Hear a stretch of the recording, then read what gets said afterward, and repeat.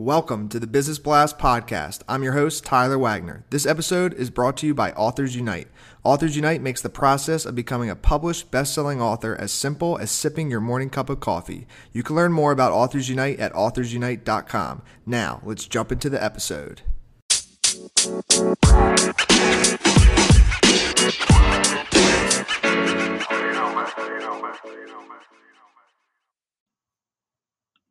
All right, everyone, welcome back to another episode of the Business Blast podcast. Today, I have Benjamin Doolin with us. He's a car salesman, and welcome to the show, Benjamin.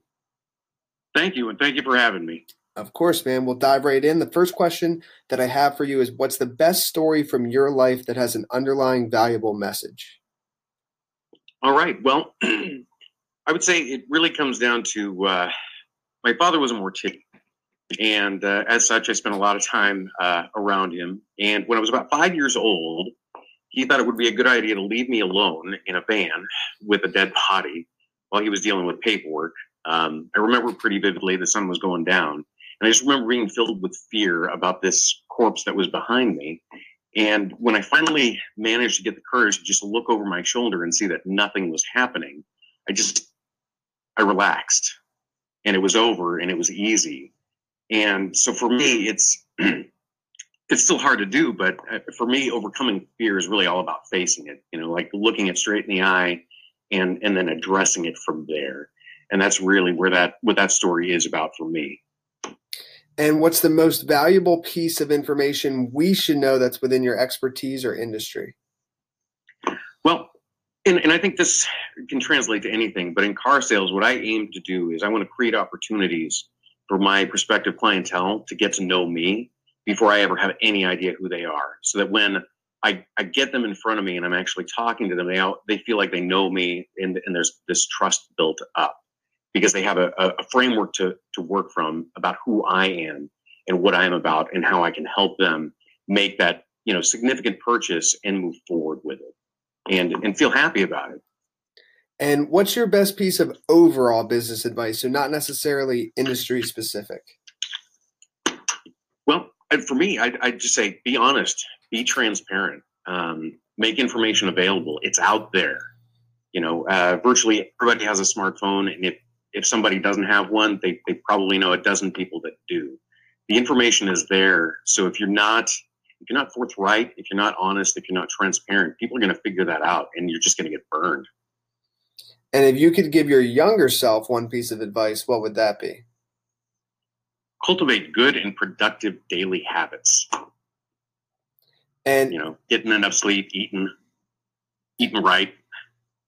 No, definitely.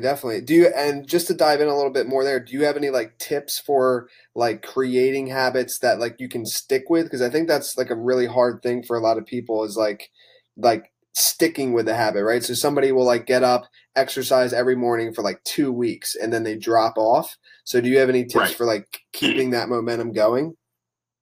Well, what I do is, and I know it's a little bit antiquated, but I still like pen and paper.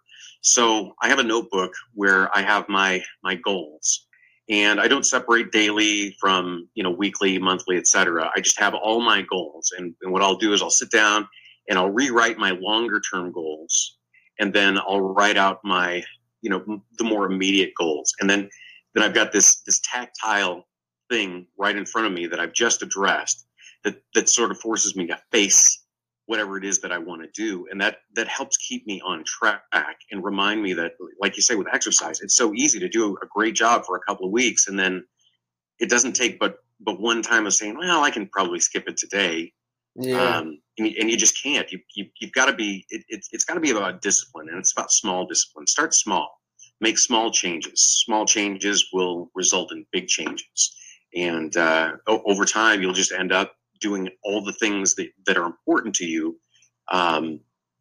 because it's become a habit. You've maintained it for so long. You can be diligent about doing it. And just to go a little bit of a different path, in your opinion, what's the key to happiness? Well, for me, I think I would say, find ways to insert your creative outlets into both your professional and personal life. I think when we explore our creative outlets in every way that we can, we're just generally happier. Your mind is freer. It's working. The neurons are firing all over the place, and it's fulfilling. And in whatever, and there's ways to be creative in any and every industry. If you can find ways to do that both in work and then also at home, then you're just going to be generally overall much, much happier. And what's the best book you've read, and what was the number one thing you learned from that? Well, again, it's probably kind of an oddball these days, but it's a book called The Stranger by Albert Camus. He was a French-Algerian existentialist philosopher. And the main character in the book, he's a stranger to everyone. His whole life is just hollow. There's no joy. There's no meaning. There's nothing to it.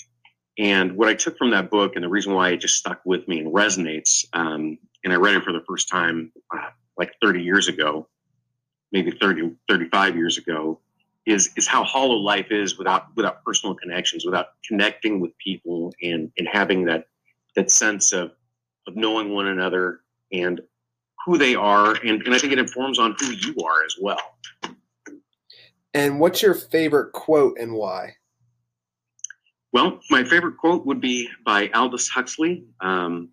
He wrote A Brave New World and a bunch of other stuff as well. And what I like about this particular quote, it's maybe this world is another planet's hell, but I like the inconveniences.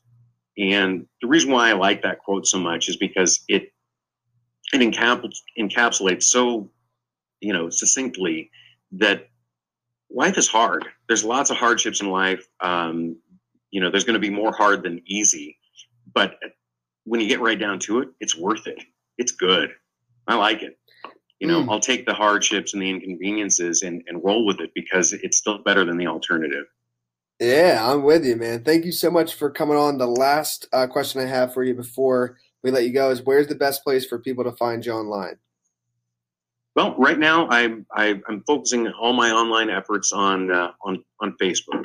Just trying to connect with people from a variety of different things, get involved with discussions, and I'm just Benjamin Doolin. I'm in Tacoma, Washington, so it should be easy to find. Awesome. Thanks again for coming on, Benjamin. We appreciate it. All right. Thank you very much. Have a great day.